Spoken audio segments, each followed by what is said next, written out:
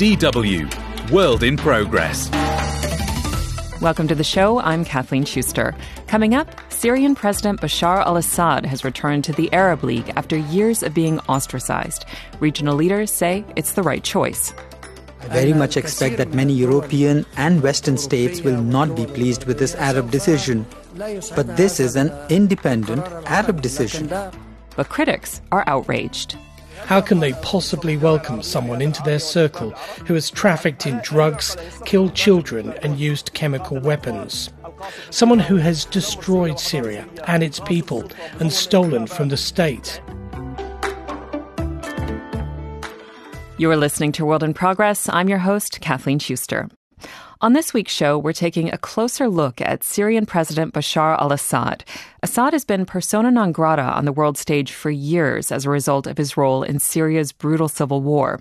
Since the war began in March 2011, more than 14 million Syrians have been forced to flee their homes, roughly half leaving Syria altogether, according to figures from the UN Refugee Agency.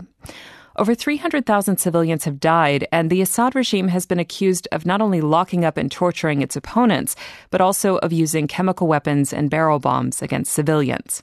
But despite all of this, the regional organization of Arab states, known as the Arab League, welcomed Assad back to its ranks in May at a summit in Saudi Arabia, which has critics of the regime wondering what's behind the decision. Reporter Anna Osias has this feature. It's presented by Elliot Douglas. ومما يسرنا اليوم حضور فخامة الرئيس بشار الأسد لهذه القمة وصدور قرار جامعة الدول العربية. A warm welcome for Syrian President Bashar al-Assad as he returned to the leaders of the Arab League in May for the first time since 2011. Saudi Arabia's Crown Prince Mohammed bin Salman received him with a brotherly kiss and embrace. The host country and the other heads of state and government did not let on. They were welcoming someone who had been a persona non grata for years. Assad himself smiled as he walked the purple carpet in the Saudi port city of Jeddah, aware that the world's cameras were trained on him. The Syrian dictator and commander-in-chief of his country's armed forces has been largely isolated for years because of the brutality he unleashed on his own people in the civil war. Not a word of this was mentioned in his speech to the Arab League. Instead, he told delegates that they were faced with an opportunity to change the international situation, that they were entering a new world of multiple powers as a result of the dominance of the West, which had no moral principles, friends, or partners.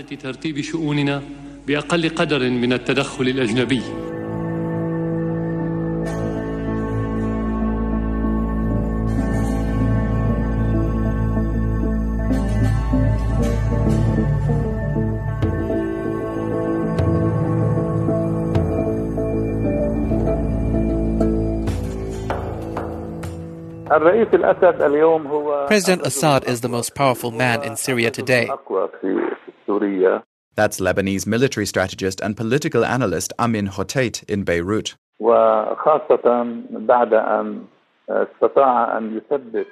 Assad has managed to regain control of 70% of the country.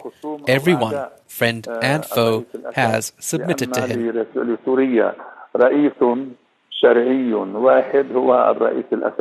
The dictator's return to the world stage has been on the cards for some time.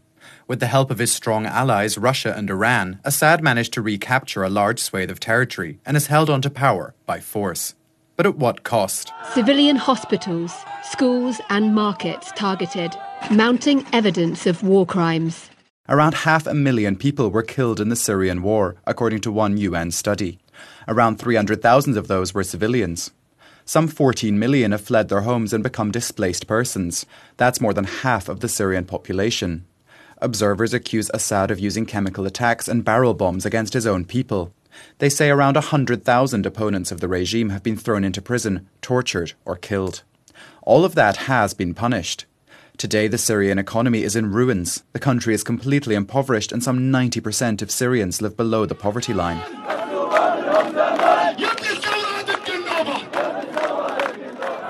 A demonstration in northwestern Syria, the part of the country that is still in the hands of insurgents. The return of Assad to the Arab League is a slap in the face for the Syrian opposition and many refugees. Mohammed, one of the demonstrators, is appalled. We are gathered here today because the Arab League is acting shamefully by normalising relations. How can they possibly welcome someone into their circle who has trafficked in drugs, killed children and used chemical weapons? Someone who has destroyed Syria and its people and stolen from the state. I wonder what has prompted these Arab leaders to meet with such a criminal. Rami, a Syrian refugee living in Lebanon, echoes the sentiment.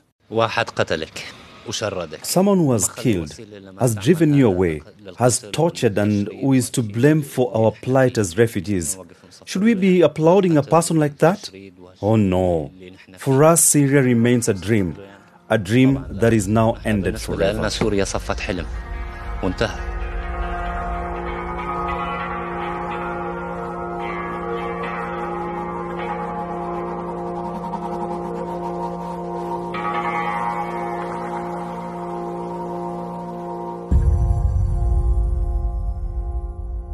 Such statements certainly wouldn't give the Syrian dictator pause for thought. The country is ruled by a presidential and dynastic dictatorship. All power has been concentrated on the Assad family for decades. They belong to the Alawite religious community. The minority group is one of the regime's most important pillars. When the young Bashar al-Assad came to power in 2000, many had hopes for change and an opening up of Syria. Before the civil war began in 2011, the dictator and his wife Asma were welcome guests in France, among other places. Assad was even awarded the Grand Cross of the French Legion of Honour. Many leaders across the globe maintained good relations with the friendly young dictator from Syria. Then came the civil war, and Assad showed his other, critics say true, face. He has clung to power at all costs for years. But why has the Syrian dictator suddenly burst back onto the political scene after years of being ostracised?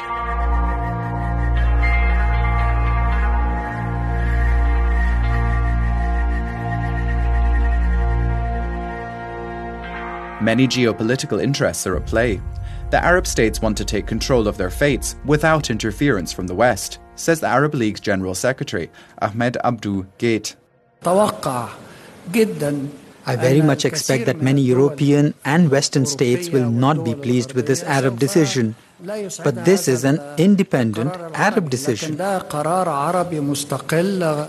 Western leaders aren't exactly pleased about Assad's comeback, but for Arab states this is part of the new realpolitik and a pragmatic strategy being pursued on the back of the many crises the world is now facing. Some Arab leaders are frustrated with the US, which has been pulling back from the Middle East in the past few years. To some degree, the Assad decision is about asserting their independence. So Syria's readmission is important, says Al-Azab al-Tahir from the Egyptian magazine Al-Ahram. The move shows that Arab states are acting on their own, without the influence of powers like the United States. Close relations between Turkey and Egypt, Saudi Arabia and the United Arab Emirates could help ease many regional crises. This could be the start of a new phase of rapprochement in the region, including with Syria, says Steve Hademan, a Middle East analyst from the US.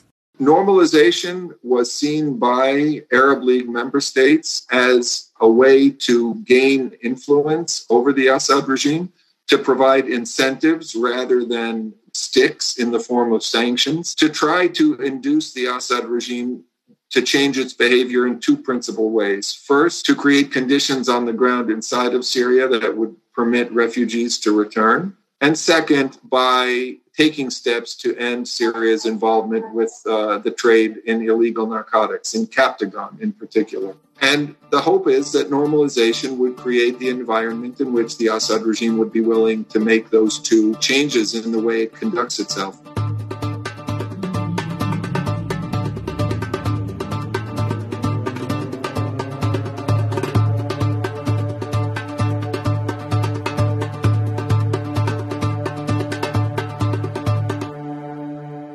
Resuming relations with Syria could allow the Arab states to start discussing pressing issues with Assad directly. Issues like the refugee crisis, the humanitarian situation, Iranian influence and the illegal drug trade supported by the regime. Much of the world's production of the stimulant phenethylline, commonly known as Captagon, takes place in Syria, causing major problems in Saudi Arabia, Jordan and other countries. Arab states have reportedly attached several conditions to Syria's readmission to the League, like curbing drug trafficking and the return of refugees, as well as opening talks with the Syrian opposition. But will any of these conditions ever be implemented? Middle East analyst Stephen Heidemann has major doubts. So far, however, we see no evidence that the Assad regime is responding positively to normalization. And I suspect that there are Arab capitals where this is already becoming a source of frustration.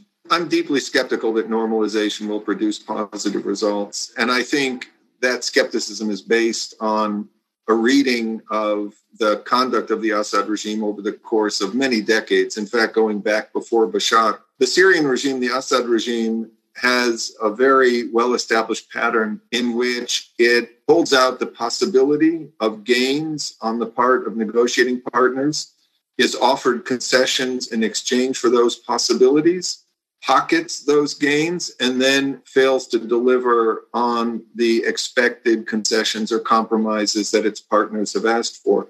This is an established pattern for the Assad regime.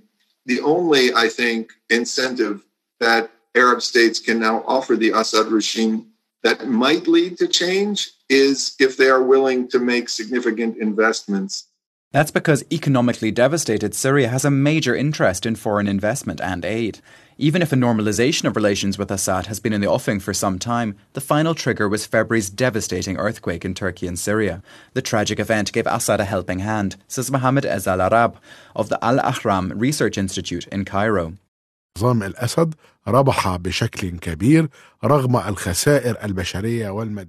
Assad regime is the big beneficiary in the earthquake disaster. Assad has instrumentalized this to resume relations with Arab countries and to overcome his pariah status.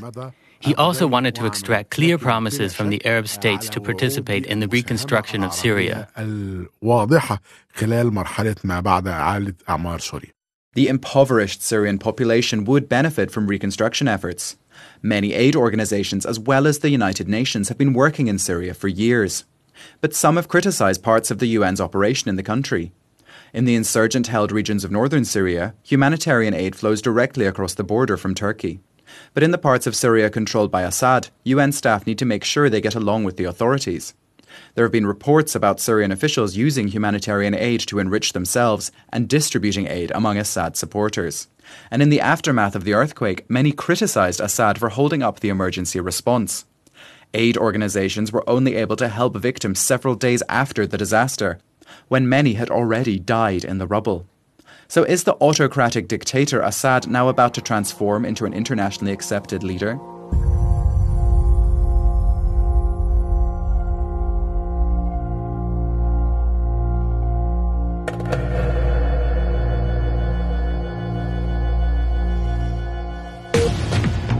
Iran and Saudi Arabia have agreed to re-establish diplomatic relations after 7 years. Analysts partly trace Syria's readmission to the Arab League back to recently improved relations between longtime rivals Saudi Arabia and Iran. In March, the two regional powers announced they would resume diplomatic ties under China's mediation. Just a few weeks ago, Iran opened its embassy in the Saudi capital, Riyadh. In his speech, Iranian Deputy Minister for Consular Affairs, Alireza Bikdeli, expressed optimism that improved relations between the two could benefit the entire region. Diplomacy as the best means for communication and dialogue between countries to reach a common understanding, stability, peace and development is not a choice, but a definite necessity. And the reopening of the embassies and consulate of the Islamic Republic of Iran and the Kingdom of Saudi Arabia is an important and fundamental step in this direction. Saudi Arabia's rulers have long supported the Syrian opposition. Their welcoming of Assad back into the fold is seen as a concession to Assad ally Iran. In return, compromises in the Yemen war and other regional conflicts could be on the cards. The news that the region's longtime arch-rivals Iran and Saudi Arabia were resuming diplomatic relations hit observers of the region like a bolt out of the blue. Egyptian political scientist Mustafa Kamel Said said this. I think this is also a sign of realism on the part of the two countries. When Prince Mohammed bin Salman, came to power, with his father, he took some moves which were not just ambitious, but also risky. For the Iranians, it's also a sign of realism on their part. Iran is isolated internationally, and there are internal problems in Iran. And under these circumstances, I think it is a bit for the Iranians to try to, improve their regional relations. And also, it is important also to pull Gulf countries, and the most important of these is Saudi Arabia, to bring them away from any possible alliance with Israel, and from taking always the line adopted by the United States. So also it is a sign of realism on the part of the Iranians. It is a sign of realism on the part of Saudi leaders. Over the years, numerous conflicts in the Middle East have stemmed from rivalries between the two hegemonic powers, Saudi Arabia and Iran. And hardly anyone, neither in the region nor in the United States, had expected the foes to reach any form of agreement. So in Washington today, there's a lot of consternation, surprise, and concern about what the path is forward for U.S. power in the Middle East and even more broadly around the world. That's former U.S. diplomat Hilary Mann Leverett in a recent interview with Qatari broadcaster Al Jazeera. In the past, it was often the U.S. which acted as a mediator in the region, so it came as a shock to many this time that it was China taking that role. Here in Washington, and I think throughout the United States, Americans view the United States as the indispensable power on the world stage and the indispensable power in the Middle East. What happened yesterday with the agreement between Iran and Saudi Arabia, brokered by China, is that China really almost took that spot. China is now really the indispensable power in the Middle East. That's just a fact. China has the money, it has the diplomacy, it has the wherewithal to become the indispensable player. The Chinese government has a number of interests in bringing the Saudis and Iranians together. Firstly, they want to trade with both partners without snubbing the other. But above all, the country's leaders want to send a signal to the international community. China and its close ally Russia have knocked the West from its perch on top of the new world pecking order. And the Saudis, who are historically close allies of the United States, turn to China for a reason, says political scientist Ibrahim Freyhat. He is a professor in international conflict resolution of the Doha Institute in Qatar. Saudi Arabia we have seen a pattern of a frustration working with the Biden administration over the past 2 years, which led Saudi Arabia to diversify its security partners and work with other players. So the Saudis looking at the East also to diversify. I think this also links to China. We are expecting to see tension reduction particularly in Lebanon, in Syria to a certain extent, and also in Yemen and in Iraq, because these four countries in particular, where we had a serious proxy conflict or proxy war between the two countries, between Iran and Saudi Arabia, happening for the past few years. Lebanon, Iraq, Yemen and Syria. These are four countries whose fates are closely linked to the geopolitical power games of the two big regional players, Iran and Saudi Arabia. Now everything has played out exactly as observers predicted when the Saudi-Iran détente was announced. The Saudis have invited Assad to join the Arab League. In return, Saudi Arabia is likely to want to withdraw from the civil war in Yemen, in an act of face-saving. For years, the domestic civil war in Yemen has been fought as a proxy war of Saudi Arabia and Iran, with devastating humanitarian consequences. And following the new deal between the two foes, there is hope for crisis-ridden Lebanon too, says Lebanese entrepreneur Wada Shahabi. In Lebanon, some forces support Saudi Arabia and other forces support Iran. If these two countries do not get along, we see it reflected here. It's like a child whose parents are divorced, and both the mother and father basically ignore his needs. If the parents get along again, it's also better for the child. That's how it is in Lebanon. This country does not make its own decisions.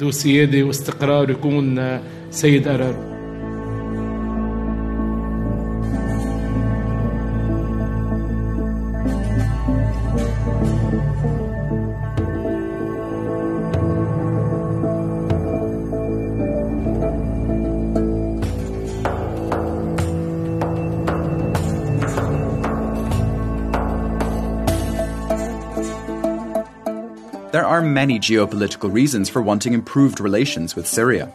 Lebanon wants to solve its refugee problem. Some 1.5 million refugees from Syria have arrived there since 2011. It's been a major challenge for the economically depressed country, which itself has only about 7 million inhabitants.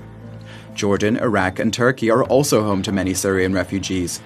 And to the dismay of the Syrian opposition, their one-time close supporter, Turkish President Erdogan, is now talking about improving ties with Assad. Egypt has been historically close to Syria anyway. The two countries were linked as a pan-Arab republic in the late 1950s, and the government in Cairo was quick to show solidarity with Assad after the February earthquake. That's probably also because Egypt has an interest in maintaining a good relationship with Assad's ally Russia. But many countries are simply following Saudi Arabia's lead when it comes to accepting Assad, because they want to maintain good relations with the wealthy Saudis. For the rich Gulf states, economic interests are behind the shift. They hope to contain the influence of Iran in the long term by reviving ties with the Assad regime. I'm in a place where anything is possible. Welcome to the most exciting city in the Middle East, Dubai. This is how the United Arab Emirates advertises itself internationally. A small Gulf state with two glittering cities, Dubai and Abu Dhabi. A land of innovation, investing massively in technologies like renewable energy. A country of superlatives. It's home to the world's tallest skyscraper. And as a home to major events like the World Expo 2020 and the upcoming COP28 climate conference, to name just a few. But behind the dazzling facade are hard-nosed political interests. The UAE is viewed as an unscrupulous puller of strings in the Middle East and Africa. What is striking is the demonstrative closeness of the ruling houses in Abu Dhabi to the Assad dictatorship.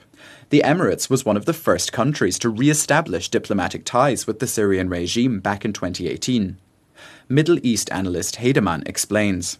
I think the UAE was an early mover in the direction of this more pragmatic regional strategy. And I think the UAE has long viewed the more punitive diplomacy towards Syria that has been practiced by the West, meaning, very coercive sanctions that impose a very high degree of economic isolation on Syria from the rest of the world. I think the UAE has seen that approach as ineffective. I think it has felt that sanctions have failed to bring about changes in the conduct of the Assad regime, and that it wanted to explore the possibility of using a more incentive-based diplomacy to see if it could achieve changes in Syrian conduct. The Emirates is also friendly with Assad's ally Russia. Just recently, President Sheikh Mohammed bin Zayed visited the International Economic Forum in St. Petersburg and played up his close ties to Russian leader Vladimir Putin. There are many threats confronting us, especially given Russia's current situation, Mohammed bin Zayed said. But we have made up our minds and are taking steps, regardless of conditions imposed by the West. The UAE, like Saudi Arabia, is officially neutral in the Ukraine war. But the Emirates' burgeoning relationship with Russia is clear. The two countries established visa-free travel in 2019, and numerous Russian oligarchs are using Dubai and Abu Dhabi to park their cash and avoid sanctions. Minister of State for Foreign Trade, Thani bin Ahmed al-Zayudi, explained Russia's importance as a trading partner at an Atlantic Council event recently. We had more than 4,000 billionaires move to the UAE, and we were ranked one of the top 5 destinations as a favorable destination for many of those high wealthy people to the UAE, including the Russian. But we saw many of the movements from the Indians, movements from Europeans, movements from the Australians, as well as the Russians to the UAE. When it comes to Russia itself, the growth last year on our bilateral was 95% in comparison to the year before, which means that we almost doubled our bilateral trade, non-oil trade with Russia. The situation has led some to question whether the US has lost its former ally to Russia and China. Emirates head of state Mohammed bin Zayed was invited to Washington several times in recent months, but the visit has never happened.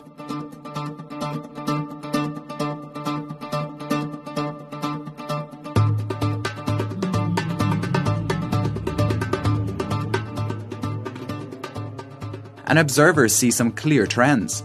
The UAE has been Russia and China's largest trading partner in the Middle East for some time now. Business with Russia is flourishing across the board, with the Emirates reportedly shipping 15 times more microchips to the country in 2022 compared to the previous year. It also exported 150 drones. The share of electronics parts shipped from the Gulf to Russia increased 7-fold. Abu Dhabi also reportedly supports the Wagner Group's activities in Libya, as well as Sudan, where the mercenary group allegedly operates a gold processing plant.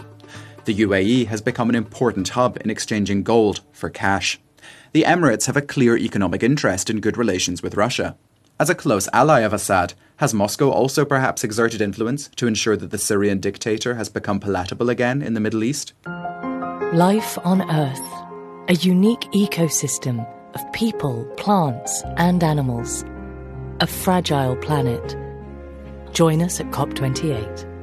And now Assad also has an invitation to the COP28 UN climate conference in Dubai at the end of the year. The move raised eyebrows among international observers. Is the world set to once again welcome Assad as just another normal guest alongside other heads of state and government? Will Assad discuss Syria's climate change policy as a speaker to the plenary of the planet's most important men and women? The invitation has sparked fears that some countries may boycott the meeting. For Assad, COP will be his second time treading the boards of the international stage since before the war. His first appearance was the recent Arab League summit. However, his readmission to the Arab League was by no means unanimous in the run-up to the summit. Qatar and Kuwait opposed Syria's return, but then reportedly abstained from voting. Ahmed Abdul Gate, the Arab League Secretary General, said this. Today Syria is a full member. However, this does not mean the League's member states must adopt a certain attitude towards the Syrian government. There are those who will restore relations and there are those who will hold back. That's a sovereign decision for each country. Saudi Arabia, like several other states, has already begun to establish diplomatic relations with Syria. Assad is in the best of company among the Arab League's circle of despots, say some critics, cynically. For Assad, the return is a triumph. He wants to be recognized internationally again as Syria's sole legitimate ruler. One thing he can be sure of is backing from his allies, Russia and Iran. In the West, however, things look rather different. The Netherlands and Canada are taking Syria before the International Court of Justice on charges of human rights violations. In a joint complaint, they accuse Assad's regime of torture, inhuman treatment of prisoners, sexual violence and abduction, among other things. And at a recent special donor conference for Syria in Brussels, European Union Foreign Affairs Envoy Josep Borrell stressed one thing. Dear colleagues, let me be clear. The conditions are not in place for the European Union to change its policy on Syria.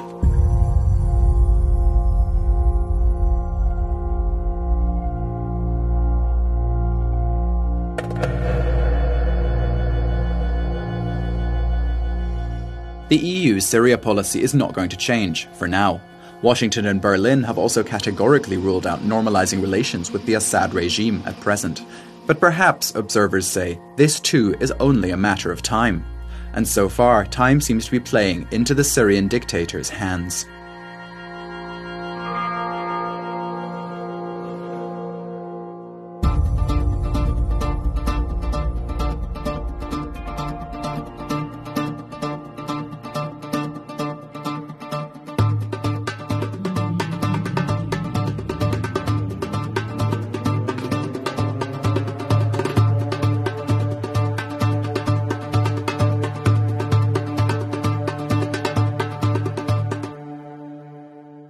Elliot Douglas with that feature by Anna Osius.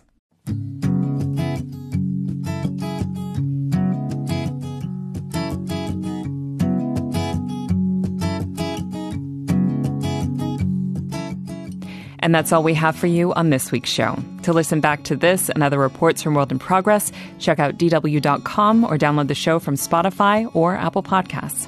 In the meantime, if you have any feedback or questions, just drop us a line at worldinprogress@dw.com.